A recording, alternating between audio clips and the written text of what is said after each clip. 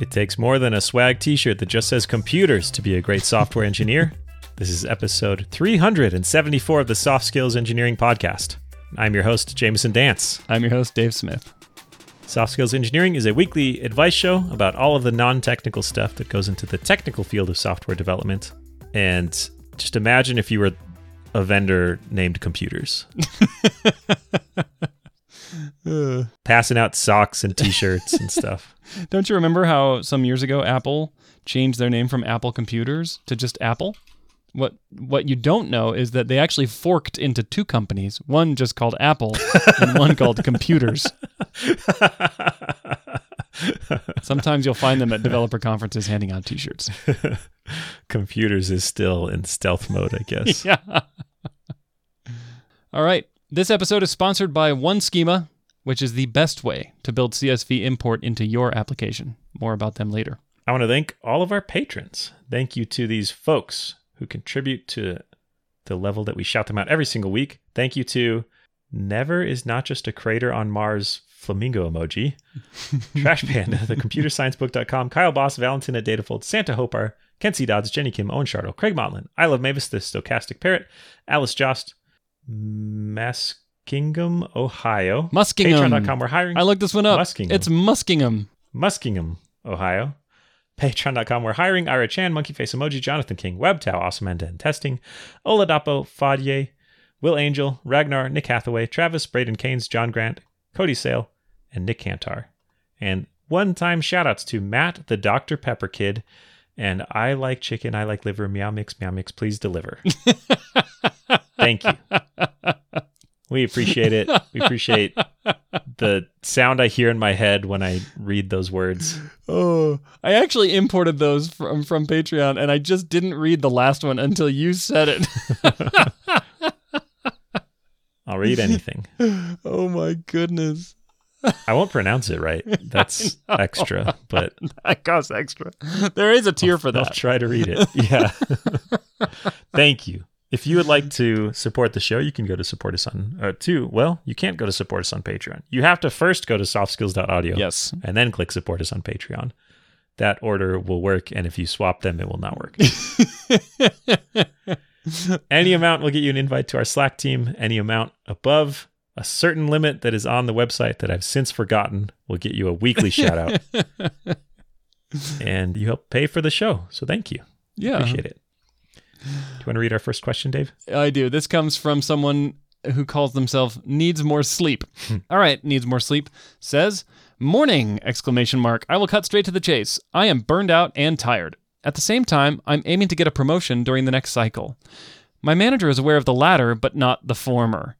Should I tell them? I suspect that I would get a lighter workload and less responsibilities, but it might also impact my chances at getting a promotion. The project I'm working is a, quote, high-stakes, tight deadlines mess.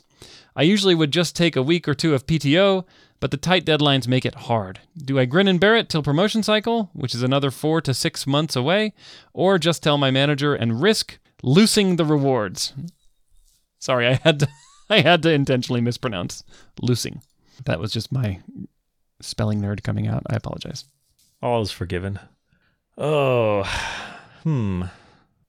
Well, first, there's a chance that you tell your manager you're burnt out and tired, and then you get some adjustment to your workload or move to a different project or whatever, and still get promoted.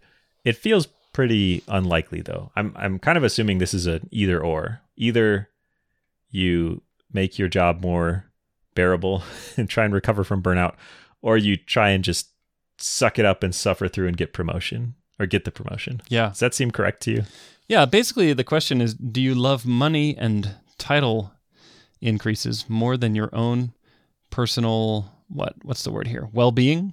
Is that maybe what we're looking at? I know what you're supposed to say.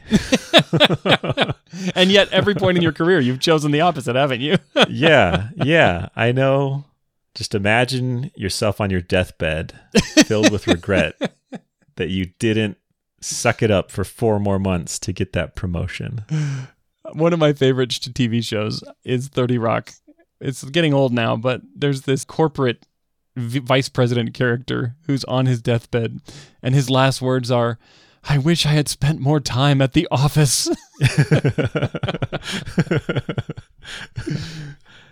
Yeah. I mean, I don't know. If you're burnt out, 4 to 6 months on a high stakes, tight deadline mess of a project sounds, you might not even make it. Even if you just try and suck it up. You're going to crack at some point. You're going to be like 5.5 months into the 6-month cycle, and you're just going to flip out.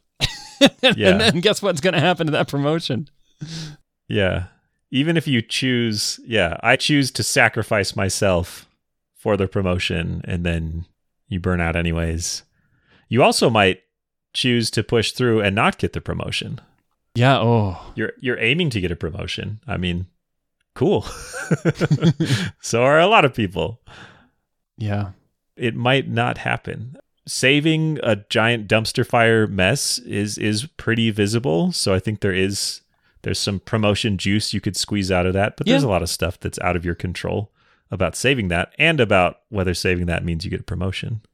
You know, we read into this 4 to 6 months number on there. That is labeled as the promotion cycle. There's another time frame to keep in mind here, which is how much longer is this high stakes, tight deadline mess going to happen? Is there light at the end of a tunnel 2 weeks away, or is it like never? There is no light. You know, like, is this a permanent state, and is it only going to get worse with that promotion? Yeah. If I'm a manager on this team, I'm imagining I am kind of aware that this important person is getting burnt out. I'm just trying to think through what it would look like from the other side. And if your manager is good and paying, I mean, maybe they're not, and maybe that's why it's this high stakes, tight deadline mess. I feel like they would rather know and help you, because I think the risk of you not working there anymore is much higher if you burn out than if you don't and relax and try and work more sustainably. I don't think it'll be like a big failure if you're feeling burnt out. And I also think it's a risk to the project if you're trying to carry the whole thing on your back and your back is being squashed. Yeah, exactly. By the weighty burdens of life. That's bad. Then the project's not going to do well. The whole thing explodes. Exactly. This thing you're working so hard for might be undermined by your own, let's call it, myopic focus on delivery and promotion. So, I don't know. I'm probably going to set myself a time window if I was in this situation, because what I've found is that burnout is easy to stave off if you know that there's an end, if you know there's a finish line. You know, I can march pretty long, and even if you tell me, look, it's going to be 2 months, 3 months, I'm like, okay, I will set my pace, and I will muscle through the next 3 months. I will talk to the people that are close to me in my personal life, and I'll put them on notice that I've got to be a little out of balance for the next 3 months, with an understanding that I will drastically reduce my amount of work at that point. Now, I can't remember the last time I was on a software project that's measured in the months of delivery time that actually delivered on time. So that's something to keep in mind.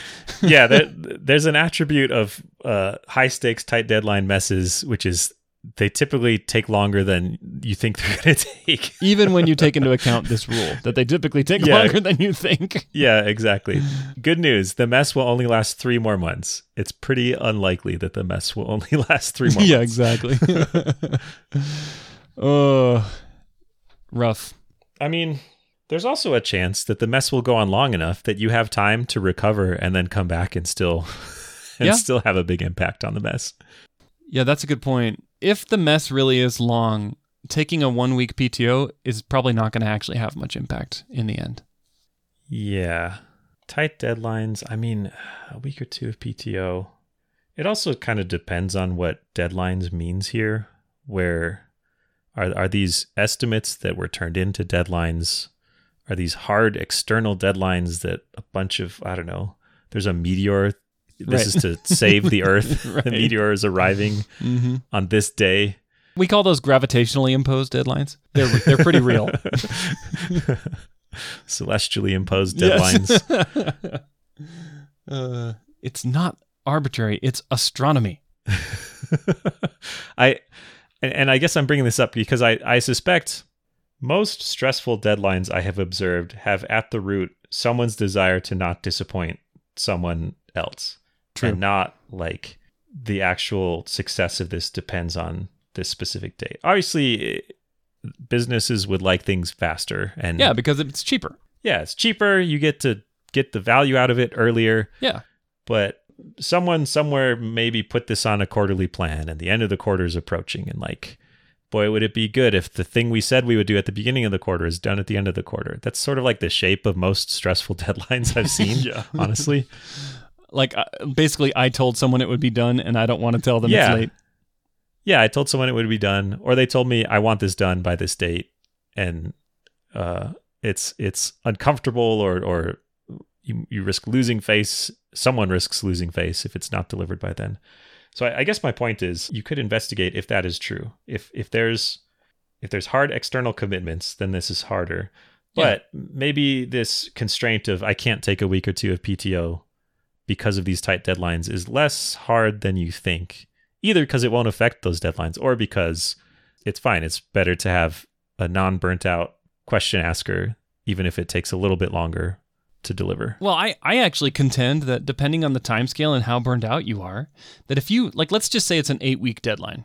If you take a week off and then spend the next 7 weeks working at your full capacity, is it really going to be done later, you think? You think it'll take 9 weeks to finish if you do that? I contend that, well, at least I'll tell you my own experience. My output, my engineering output, when I'm at my best, it's not just like 10% better than when I'm at my worst. It's like multiples better, you know? And so if I am at a point where my mind is just not functioning well, I'm tired, I'm burned out, I'm frustrated, I am just not going to produce good engineering output, even in quantity, let alone quality. So taking a week off might actually cause this project to be done sooner, or at least your output will be better, and it might be a lot better. So I don't know, man. I would probably have that conversation with my manager, and rather than just saying, I'm burned out and tired, we need to extend these deadlines, I would say, I've been working insane hours. It's been too long. Like, tell them how long it's been. Say, I think my output is suffering. I need to give my brain a rest, just like you would take a break on a marathon.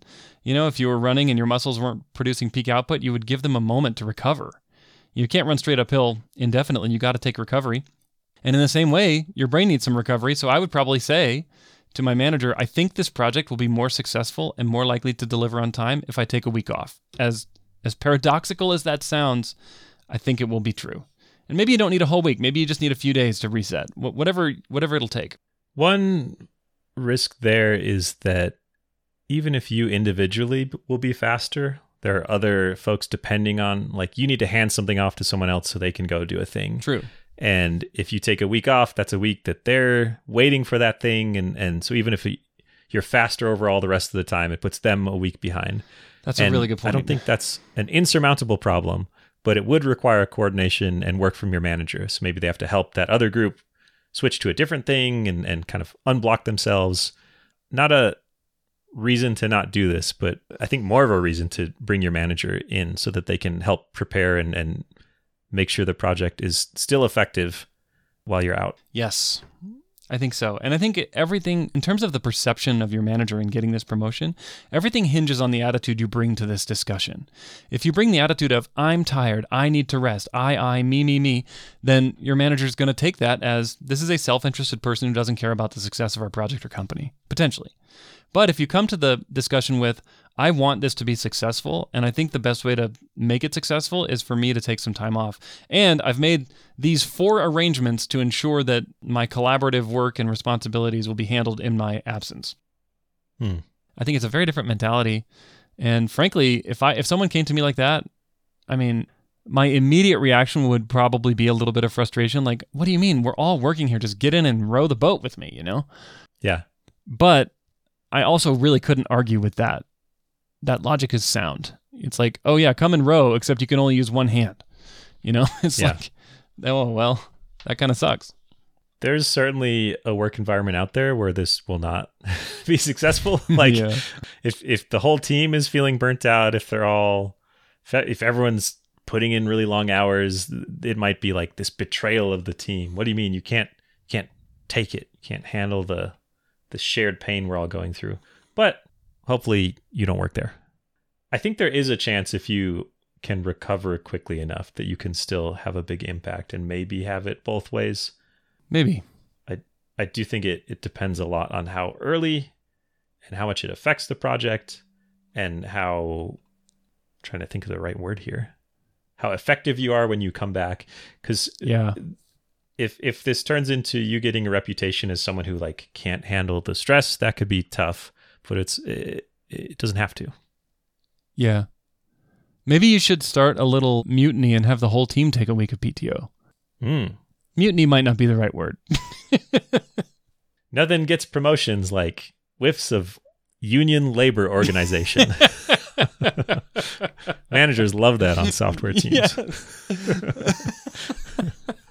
What if we all took collective action together as laborers?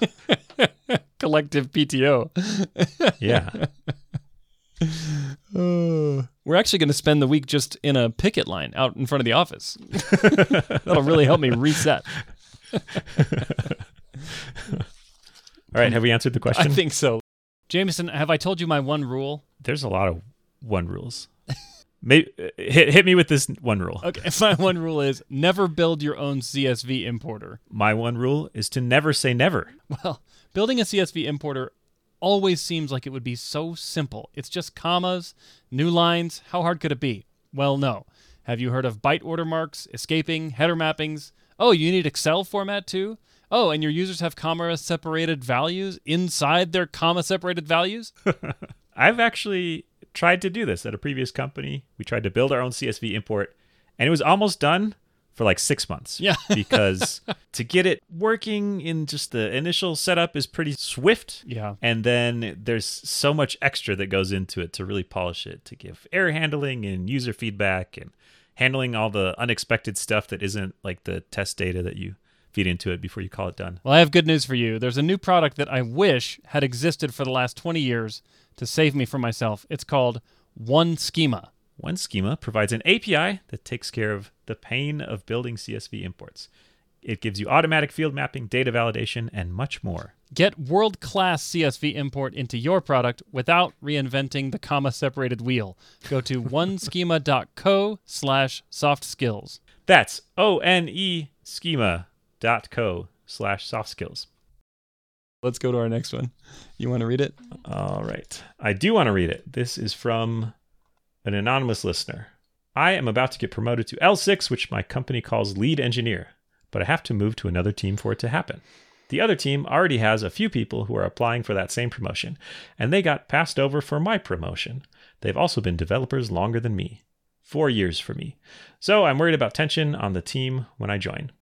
On top of that, I'll be learning this role too. How can I make room for myself to have failures and make poor decisions while also not undermining my expertise?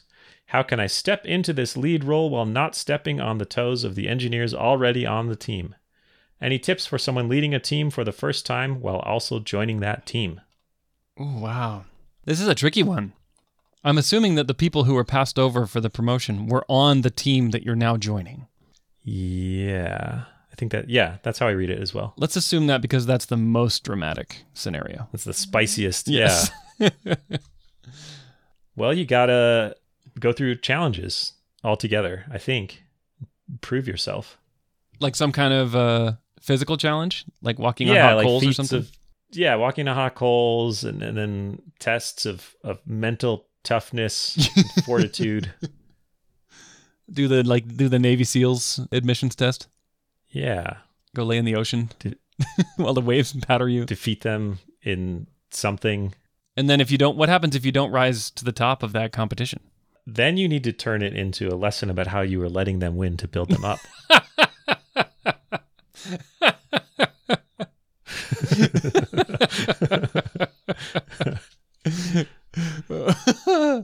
Oh boy.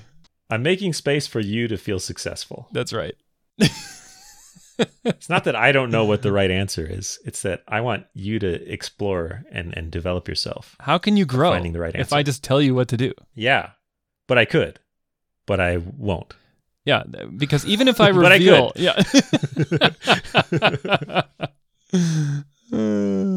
Anytime you're unsure, you just have to say, well, I know what the right thing is. but I want to know what you think about this stuff. Obviously. And then I'm going to ask 2 or 3 other people and reveal that my opinion, coincidentally, is whatever the majority of you say. I think you have to have some humility here. I don't know that you need to like awkwardly acknowledge like, sorry, I stole your spot or anything. Mm-hmm. But I think if these people are disappointed, they're going to be just binoculars to their face, looking for any sign that you appear to be trying to play yourself off as more capable or competent than you are. So this is generally true about higher, I don't know, levels, promotion levels in a company. But I feel like, especially in this case where you're new to the role, I think it's okay to be clear about what you do and don't know. And it's also okay to ask a lot of questions. And that's natural joining a new team. You're going to need to learn some stuff.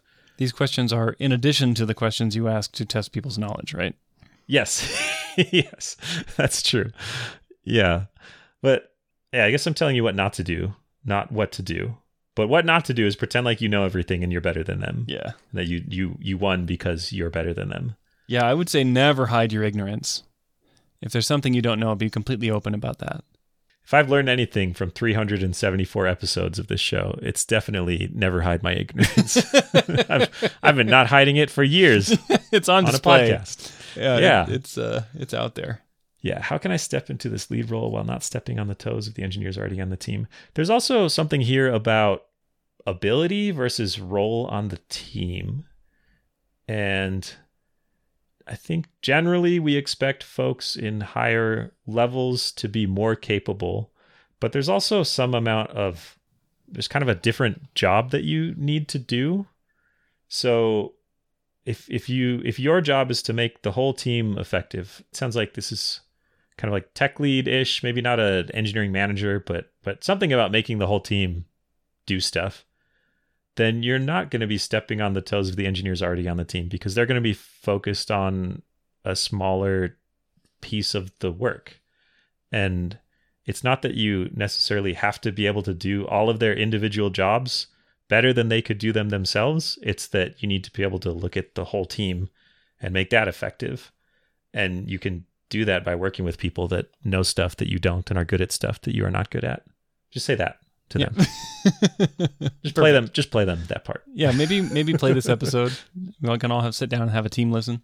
Yeah. See what they think about our dumb jokes about defeating them in combat at the beginning.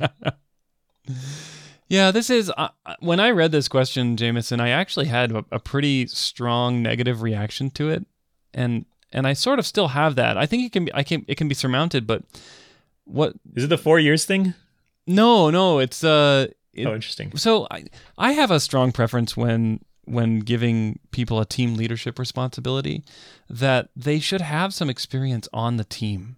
So we're talking like a technical leader who, I don't know, I'll just tell you, coming into a brand new team and being expected to perform a lead function, you've got 2 things going against you here. Number 1, you have no experience on this team with their software, with their code, with their processes.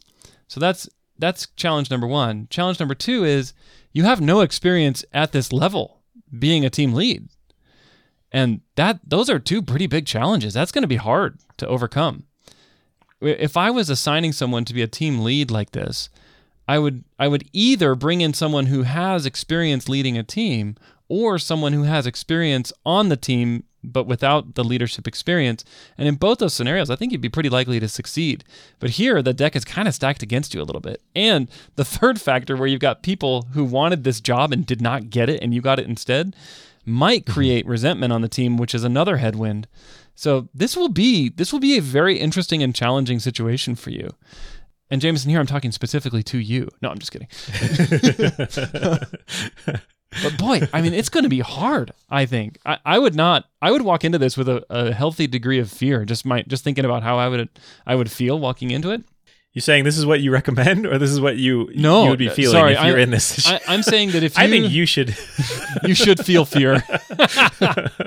No, I'm saying that if I were dropped into this situation and looked up one day and said, okay, first time lead, brand new to the team, go get it. I would be scared. That would be scary to me. But good news, they asked us, and we're here to soothe all their fears. Yeah, it's going to be great. I think what you have to do is find out why they were all passed over for you and just jab them with that if they ever give you any grief. Well, maybe if you hadn't have...